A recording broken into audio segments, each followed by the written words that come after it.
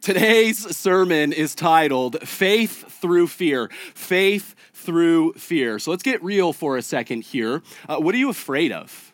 Like genuinely, not spiders, not heights, not snakes, like underneath all of that, not the surface level fears, but the heart level fears. Let me just kind of share mine for a second.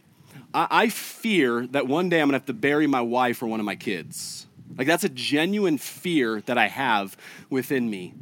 I fear that this church plant will not succeed. Like we have put literal blood, sweat, and tears into this thing. And I've put so much of my value in this thing, which is not godly, but I've done it, And I'm afraid if it fails and I'll be a fraud or I'll be an imposter. I'm afraid that one day we'll lose everything, our belongings, our home, our security, our material, all of those things. That keeps me up at night.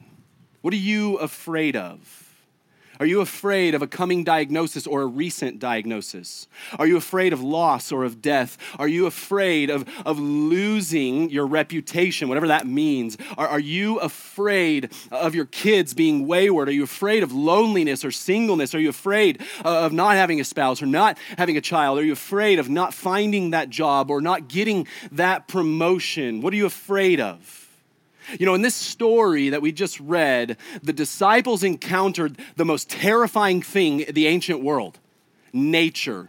Nature was entirely uncontrollable for the disciples, and nature is still uncontrollable for us today. We don't know when the next big one's gonna come in California. We don't know when that volcano is going to erupt. We don't know when the next tornado's gonna go ripping through Oklahoma or Missouri. Nature is outside of our control. And the truth is, underneath all fear is a lack of control. We are faced with our own mortality and our own lack of control, and it shows itself in the things that we're afraid of. I cannot control my wife's health. I cannot control the health of my children. I cannot control the success or failure of this church. Those things are entirely out of my control. And outside of your control is a diagnosis or a death or a loss or being lonely or all of those things are outside of our control. And yet, just because things are outside of our control, do not mean they are out of control. You understand the difference there? Because we can't control those things doesn't mean no one can. And what we see in the story that I just read is a good Savior named Jesus Christ who is sovereign over all things, in control over all things, and he is ministering in the midst of all things. And when things are out of our control, they are perfectly within his control. So here's the main point for today's text. We need not fear because we have faith in Jesus. We need not fear because we have faith in Jesus, okay? So I had 7 points I was going to walk through today in 6 verses, but I'm going to try and kind of do it on, I'm just going to go for it. We're good? Everyone give me a thumbs up. We're good? If you're willing, give me a thumbs down. I'm just kidding. Don't give me a thumbs down. Oh, Rick. You want to borrow this Dodgers hat? I'm going to sweat right through this thing. Who does this belong to? Is this yours, Greg? Lucas, man. We got the same size dome. I love it. All right, first lesson. 7 lessons from this text. Jesus governs every single detail of our life. Jesus governs every single detail of our life. Think about the setting that we're in. So Jesus has just finished in Mark chapter 4, a long and full day of preaching and of praying and of presence with people, ministering to people. And then he initiates the disciples and says, let's go somewhere else. Let's get some rest. Now look at your Bible, Mark chapter 4, 35 and 36. On that day, when evening had come, Jesus said to the disciples, "Let us go across to the other side." And leaving the crowd, they took him with them in the boat, just as he was, and other boats were with him. Now, here's a question. Do you think Jesus led the disciples onto that boat without knowing that a storm was coming? Of course Jesus knew a storm was coming. Jesus is God, and this is exactly where he led the disciples. And think about this for a second. The disciples, they have dropped their nets. They have followed Jesus. They have obeyed all of his commands. They have served him. They have done everything Jesus has asked them to do. And then Jesus says, get on this boat, knowing that a great storm was going to arise and that their lives would be in danger. Listen, to be a true Christian is this. Our sins are pardoned fully through the blood of Jesus Christ and that alone. We are secure in his promises. We are secure in the finished work of Jesus. There is a day coming when we will be resurrected and all the storms of life will be gone. All the trials of life will be gone. All the sin in this world will be gone. And yet we are not there yet. And Jesus has never promised any of his disciples an affliction-free world.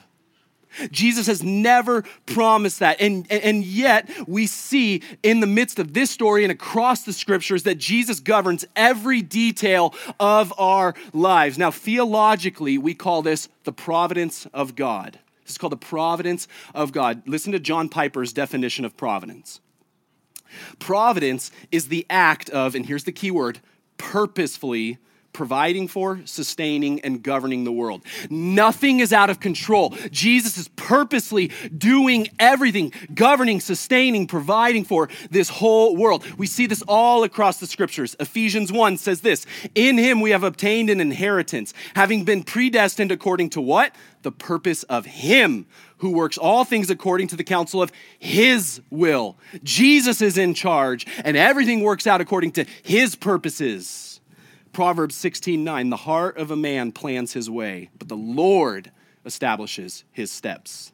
Jeremiah 10, I know, O Lord, that the way of man is not in himself, that it is not in man who walks to direct his steps. God directs our steps. And then James 4. Come now, you who say today or tomorrow, we will go into such and such town and spend a year there and trade and make a profit. Yet you do not know what tomorrow will bring. What is your life? For you are a mist that appears for a little time and then vanishes. Instead, you ought to say, if the Lord wills, we will live and do this or that. Let me say this. Nothing should melt the fear in our life quite like the providence of Jesus. Nothing should produce a deeper comfort in the most inmost place of our souls, quite like knowing Jesus purposely governs every single detail of our lives. Why? Well, first, because we know the character of God. He is good. Jesus is not passively governing this world like some kind of cruel warlord. Jesus is actively and intimately involved in every single detail of our lives. And as he purposes things according to his will, he is doing so in a good way, a glorifying way to his name, in a way that is good and joyful for us. And second, we know that the providence of God is good news because we know that in the midst of life, God is shaping us. In Jesus governing our lives, he isn't just doing stuff around us, he's doing stuff in us. He's not just governing the circumstances of this world, he's governing the postures of our hearts. When we face fear, whether it be job loss or a diagnosis or a nasty divorce or a failing business, God is not uncaring to leave us alone. He is shaping us in the midst of it. Listen to this quote from J.C. Ryle. By affliction, he, that's Jesus, teaches us many precious lessons, which without it we should never learn. By affliction, he shows us our emptiness and weakness, draws us to the throne of grace, purifies our affections, weans us from the world, makes us long for heaven. In the resurrection morning, we shall say, it is good for me that I was afflicted. We shall thank God for every storm. Jesus is governing every detail of our life, including the affliction, just like the disciples, and yet we can press into trust because Jesus is good and Jesus is shaping us. Point number 2, Jesus knows exactly what we're going through. One of the reasons why I love the Gospel of Mark is because it's highlighting the humanity of Jesus. Not only do we see Jesus as authoritative and as God, but we see Jesus as man. We see Jesus in this story. Let me remind you, this isn't just some kind of metaphor. This is a made-up story. This is the one true story with a real Jesus in the flesh in real historical events. And what we've seen all throughout the Gospels is that Jesus gets tired. Jesus gets hungry. Jesus gets thirsty. Jesus faces the whole gamut of emotions in life. And in this story, all that Jesus wanted to do was go out on a boat, get away from some people, and take a nap. Anyone ever been there? I got to get away and I got to take a nap. I'm going to do that this afternoon, if I'm being honest. Jesus just wanted to take a nap. Now, why is this good news that Jesus is a man? That Jesus is God in the flesh? Because whatever we're fearing in this world, Jesus has already seen it. Jesus has already experienced it. And the better news is that Jesus sees you. Individually, Jesus sees you. And Jesus knows what you're facing, and he knows what you're going through. It's in Hebrews chapter 4, verse 15, that we learn that Jesus is our great high priest who has faced everything we have faced, and he has done so perfectly. And because of that, he and he alone is qualified to sympathize with us in our circumstances and to minister to us in the storms of our lives. Like, are you facing temptation to sin? Jesus faced that and he came out on the other side perfect. He can carry you through your temptation. Are you facing trials in this world? Jesus endured all trials faithfully. Are you facing opposition? Jesus weathered all opposition joyfully. Are you facing questions in this world? Jesus has answered every question sufficiently for us. Jesus has faced it all. And here's just how loving Jesus is. As the perfect God-man, he willingly went to the cross to unite man and God. Man opposed God in our sin, and Jesus came and dwelt among us and lived perfectly and went to a cross, bore our sin, bore our wrath. And 1 Timothy 2 tells us there is one God and one mediator, the man Jesus Christ, who can unite man back to God. We can't do that on our own, and Jesus came and did it for us. He has solved our greatest problem, so we know that he alone is uniquely qualified to minister to us in all the storms of our lives. He sees you, he knows you, he cares for you, and he is carrying you through this life. Point number 3. Just because you don't sense Jesus doesn't mean he's not there. Just because you can't sense Jesus in your world does not mean he is not there, okay? So this windstorm breaks out. And they're on these tiny, ancient wooden boats in the Sea of Galilee, and the wind is crashing. The waves are crashing. Mind you, at least 4 of the disciples were really experienced fishermen, right? And if you've ever watched Deadliest Catch on Discovery Channel, the really experienced fishermen, they know when the storms are coming and they know when to go back to the dock. It's the rookies that get themselves in danger. Why? Because they think that they can conquer the storm, and they can't. These experienced fishermen on this boat, as the wind was coming and the waves were crashing, they would have known, man, we got to get back to dry ground. We got to get back to safety. What's up, Lainey? I got to put that in my notes every week. It's one of my favorite things that happens every Sunday. These fishermen would have known, man, we got to get back to do this. What's up, buddy? You're wearing Brendan's pants? I'm proud of you, son. Thanks for telling me that right now. This could not be better timing. Yeah, I love it. Okay, if you're going to stand there, we can do this thing. All right, now, these experienced fishermen would have said, let's go. But they weren't in charge. Jesus was. Read verse 38 with me. But Jesus was in the stern, asleep on the cushion. And they woke him and said to him, Teacher, do you not care that we are perishing?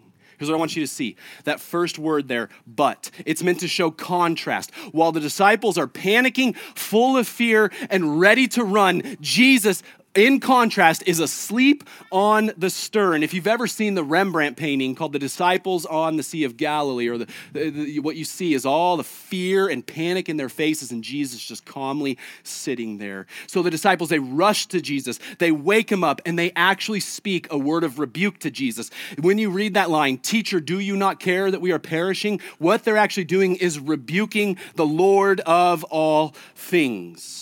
What they were saying is that Jesus is uncaring. What they are saying is that his sleep was proof that he is absent and negligent. Now, here's the lesson for us. Just because we can't sense Jesus doesn't mean he's not there. You see, the disciples demanded that Jesus be panicking and fearful and full of anxiety like them. They were expecting Jesus to want to turn tail and run just like they did. What they were saying is Jesus was uncaring, negligent, and lacked control. And here's the truth. Oftentimes we find ourselves in circumstances where we're in over our heads, we're panicking, we're fearful, and we point the finger at Jesus and say, why are you sleeping? Do you not care for me? Why are you negligent? Why are you ignoring me? Jesus, we expect him to minister to us in the way that we demand of him. And what if Jesus didn't want to rescue the disciples from the situation because he's trying to teach them a greater lesson? And what if immediate circumstantial rescue for us causes us to get addicted to the rescuing, not adore the rescuer? You understand what I'm saying? What if we get so addicted to just being rescued from our circumstances, we actually miss the one who does the rescue? What if Jesus wants us to press into greater trust of him? What if he's saying, I'm going to let the winds come. I'm going to let the waves come. I'm going to let your tents crash and lose all that money because I want you to trust me. That tents are not your hope, that I am. What if that's the truth Jesus wants us to understand? What if Jesus wanted his disciples to resist fear and panic in order to press into greater degrees of trust? Here's the crux of following Jesus. We want Jesus to do things. Jesus wants us to trust him. The presence of Jesus among us is all we truly need. We could be facing the most dire of circumstances, the most fearful of trials, and yet Jesus is always and forever with us. And he's saying, I'm not going to do anything, I'm just going to be with you. And is that enough? It's the question for all of us. What if we take on this posture? Faith-filled, prayerful, sustained pursuit of Jesus, even and especially when we don't sense him and we don't see him. Trusting that he is good and he is enough. I want to draw a second lesson out of this same verse, verse 38. So negatively, the disciples rebuke Jesus, but positively, they went to Jesus. So fourth lesson, always run to Jesus with your fears. Always run to Jesus with your fears. Imagine for a second your child or your friend or someone you know is in a really tough luck circumstance and you have the solution. And they run to you and they're like, what took you so long? Aren't you going to help me? You have the solution. Come on. Why are you avoiding me? Why are you neglecting me? Why are you ignoring me? What are you going to do in that situation? Are you going to kind of pull back, cross your arms and groan a little bit? Like, don't you dare tell me what to do. I mean, you might do that because you're a sinner, just like me. But that's not what Jesus does. Jesus is so different than us. He is gentle and loving and tender in all of the circumstances. And even as the disciples run to Jesus and rebuke him, Jesus doesn't get up and say, forget you guys, I'm going back to the boat. What does Jesus do? Jesus gets up and ministers to them and on behalf of them. Because listen, if Peyton runs to me complaining about a problem, I'm at least celebrating she came to me at all. And that's what the heart of Jesus is for us. Let me do just a little gospel primer on the heart of God for us. Here's what the gospel of Jesus tells us. Your sins are paid for in full by the cross of Jesus Christ. You are forgiven. Listen to me. You are forgiven, presently and positionally and eternally forgiven. The Spirit dwells in you as proof of that and as a down payment for all the future promises of God. There is no condemnation for the child of God. Your future is incredibly bright and nothing, not a thing in this world can ever change that. That's what the gospel tells us. And that's huge. That's how much God loves us. He sent his own son to save us from ourselves and from our sin. And the only way to be saved is to run to Jesus. Now, somehow we've got it stuck in our puny little heads that after salvation, we got to work to maintain our salvation or work to pick ourselves up. And if that was true, listen to me, we'd all be damned. Okay? We cannot keep ourselves saved. We cannot pick ourselves up now and forever. But Jesus clings all the more tightly to us. That's God's heart for us. That's God's love for us. Now, if that's true, if that's how much God's grace covers our sin and draws us to himself, we should never, ever run from God. We should always run to him. A sign of Christian growth in your life is how quickly and how often you run to Jesus. Did you hear that? Let me say that again. A sign of Christian growth in your life is how quickly and how often you run to Jesus. In this situation, the disciples were in over their head and they went to the right person. Listen, you need help overcoming sin. Run to Jesus. His heart is not uncaring. His heart is ministry. You know the gospel. The gospel doesn't change just because you sinned. It's the sin that you commit that requires the gospel love of Jesus. Do you need deliverance from a shameful past? Does it keep you up at night and haunt your dreams? Run to Jesus. He'll wipe away your shame and guilt. Do you need wisdom in a current situation? Run to Jesus. Need faith in fearful times? Run to Jesus. Listen to me. How quickly and how often you run to Jesus shows just how much you understand the heart of God. And just like if Peyton runs to me in a hard up situation and says, I need your help, Daddy, my heart bursts for her. In the same way, when we run to Jesus, he doesn't say, man, you're bothering me again. Can't you just let that one go? No. His heart bursts with love for us because we ran to him. Always run to Jesus. Let's keep moving here. Verse 39, read it with me. And Jesus awoke and rebuked the wind and said to the sea, peace, be still. And the wind ceased, and there was a great calm. There was a great calm. You kidding me? Look at that timing. Now, even though the disciples just rebuked Jesus, he does not burn with anger at them. He doesn't even stop and correct them or tell them to leave him alone. Initially, what Jesus does is he doesn't say anything to the disciples. He just gets up, he looks out on the Sea of Galilee, and he says, peace, which is another way to translate that is muzzle or silence. And he speaks to the wave and says, be still. And nature bows the knee to Jesus Christ. Fifth lesson, nothing is too hard for Jesus. Not a single thing is too hard for Jesus. Why is nothing too hard for Jesus? Well, because not only is Jesus the perfect sinless man, Jesus is also God in the flesh. He is the perfect God-man united in one person. And when Jesus stills the seas on the lake, he is doing something that only God can do because Jesus is God. Listen to Psalm 107 with me. Then they cried to the Lord in their trouble, and he delivered them from their distress. That sounds like Mark 4 to me. He made the storm to be still, and the waves of the sea were hushed. That sounds like Mark 4. Then they were glad that the waters were quiet, and he brought them to their desired haven. That sounds like Mark 4. Let them thank the Lord for his steadfast love, for his wondrous works to the children of man. Let them extol him in the congregation of the people and praise him in the assembly of the elders. Now, right there at the beginning of Psalm 107, you see the Lord in all caps.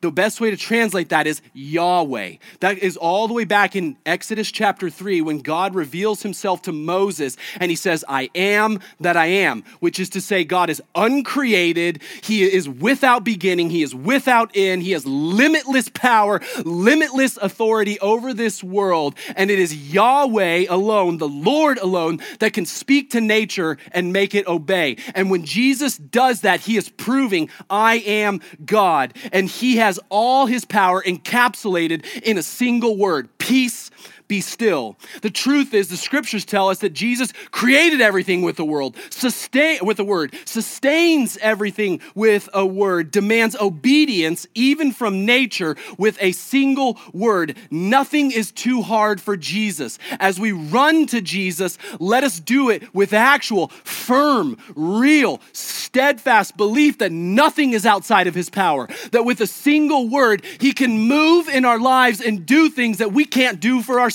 Nothing is too hard for our Savior, Jesus. And let me also remind you this. While nothing is too hard for Jesus, simultaneously, nothing is too small for Jesus. This isn't just about the wind and the waves obeying Jesus. This is about everything in our lives where we're desperate for God to move. Let us run to him. Nothing's too small for him. Like, do you have trouble sleeping? Man, run to Jesus. Do you have a pain in your lower back? Run to Jesus. Do you have a tough conversation coming up or a conflict that needs to be resolved? Run to Jesus. Do you need strength to hold your tongue or resist gossip? Run to Jesus. Do you need release from an addiction or a desire for Jesus only? Go to him. Nothing is too hard and nothing is too small for our Savior. Run to him and remember him. Nothing is too hard. Keep moving with me. In the next verse, after delivering the disciples, he's going to turn to them and he's finally going to speak to them. And this is where his correction comes. Man, I just need to keep preaching verse 39 and the winds are going to keep. So they pick up when I move on from that. All right, verse 40. He said to them, why are you so afraid? Have you still no faith? So Jesus calls out their fear. He calls out our fear finally, and he brings it front and center. He says one question, why are you so afraid? Before the disciples can answer, he keeps going with a second, more invasive question. Have you still no faith? And this immediately would have brought the disciples to their knees. Why? Because when Jesus is asking that second question, all he's saying is, don't you remember my history? Don't you remember when you were with me? Look to the past. The disciples already, just in the 4 chapters of Mark, here's what they've seen. They've seen Jesus get baptized and the Spirit descend upon him like a dove. They heard a voice boom from heaven saying, this is my son, I am well pleased with him. They have seen Jesus be driven out into the desert and return perfectly and sinlessly, even though he was tempted by Satan. They've seen Jesus heal a demonic man in the synagogue. They've seen Jesus heal many people, starting with Simon's mother-in-law. They've seen him make a leper have no more leprosy. They've seen Jesus make a paralytic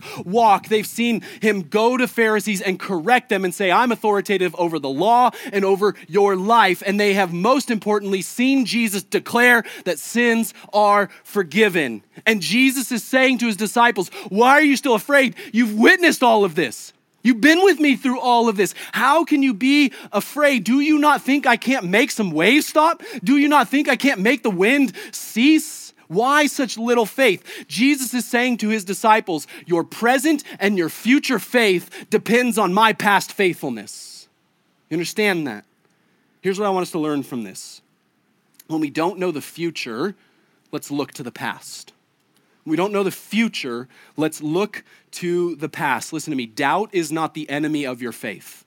At least doubt will cause you to run to Jesus, to ask questions of Jesus, and he will answer those questions. And we can cry out, help my unbelief, and he will help us. Amnesia, though, will crush your faith and fill you with fear. Why?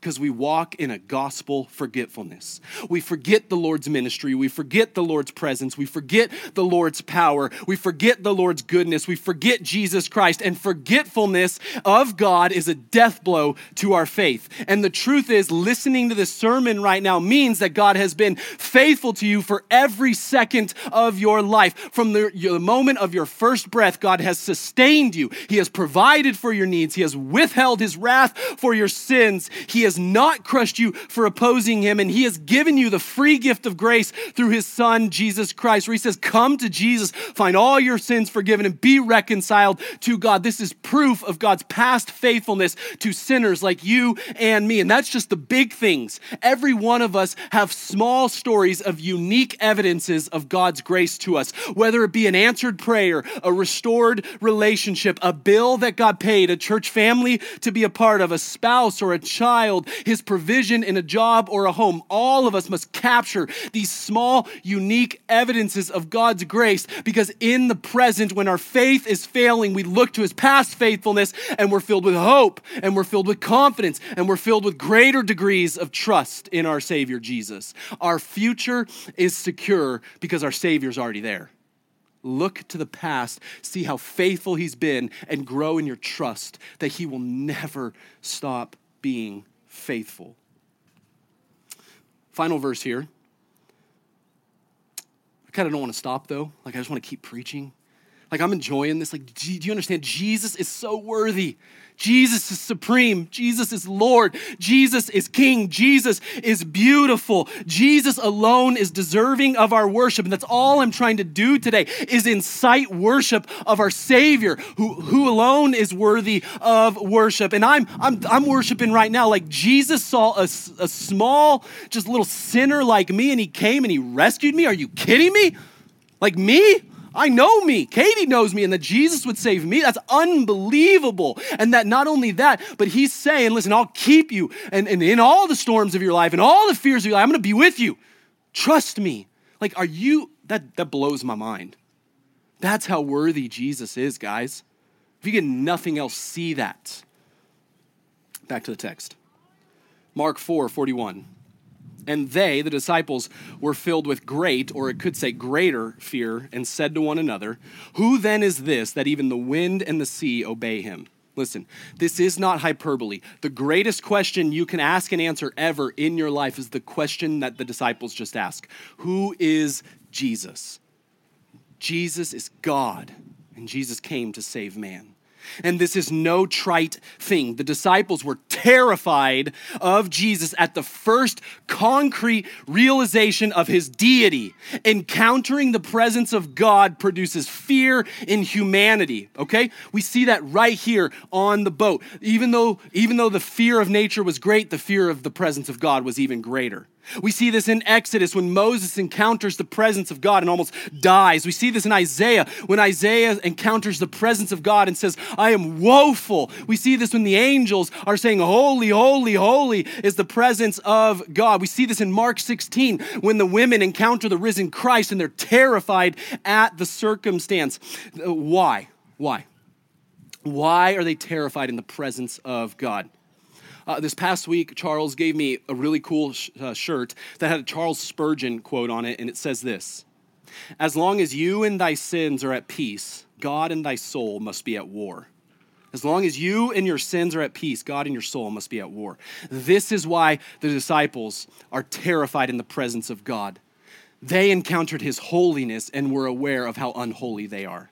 He is God, they are not. He is perfect, they are not. They disobeyed his perfect demands, and we shrink in his presence because we become viscerally aware of our own unworthiness, and God's perfect holiness swallows us up in our sinful state. And there is only one answer. Who is this Jesus? As you ask that question, this Jesus is God who came to save sinners, God who came to rescue mankind, Jesus came to give us forgiveness, give us life, give us his holiness, and it can only come from him. It can't come internally. Nothing else can save you. Listen to Exodus 14 when the Israelites encountered the holiness of God. Israel saw the great power that the Lord used against the Egyptians, so that the people feared the Lord, and they did what? Believed in the Lord. The fear of God is meant to produce faith in God. Trust in him that he will give you all that he promises. Trust in Jesus that when he says you're forgiven, you are. Trust in Jesus when he says, I'm giving you a future, you have it. Trust in Jesus that you're no longer opposed to God, but you're reconciled to God, so that when the presence of God comes to us, we don't shrink with fear, but we grow in greater awe and trust and worship that he and he alone is holy. What's up, girl? What do you got? Oh, thank you. Can I put that right there? How's that look? Who then is this Jesus? He is the God-man who came to unite sinners back to himself. And let me tell you something. We need not fear because we have faith. Now, here's the truth about our faith. Our faith has nothing to do with the amount of it and everything to do with the object of it. Okay? Jesus is the object of our faith, and he is strong enough, he is good enough, he is wise enough, he is powerful enough. And so if our faith is feeble, that doesn't matter as long as it's in Jesus. If our faith is wavering, it doesn't matter as long as it's in Jesus. However small your faith might be, it is enough because Jesus is enough. So you need not fear tomorrow because Jesus is already there and he's going to carry you right on through it. Make him and him alone the object of your faith, and you're going to be carried through this world now and forever. We need not fear because we have faith in Jesus. How do you answer this question? Who then is this Jesus? Is he your Savior? Is he the one carrying you? Is he the one sustaining you? Is he the object of your faith? Let me offer to you today, make that choice. If you're not a Christian, pray to Jesus to save you, to forgive your sins, to carry you, and he will right this moment. If you are a Christian, the only call in this text is this: greater confidence, okay? Greater trust. Jesus is good and powerful and enough. Let's pray. Father, we love you. We thank you for Jesus. We thank you for his life. We thank you for his death. We thank you for his resurrection. That if we need not fear sin and death, if we need not fear the future and eternity, we need not fear today because we have Jesus, our Savior. And so I pray for those who came in here today weak and wavering, not sure, that you would give them greater confidence, that they would see and savor the exalted Christ. And for those who have been walking with Jesus for a long time, would you give them greater understanding and confidence in him and him alone? Pray all this in Jesus' name. Amen.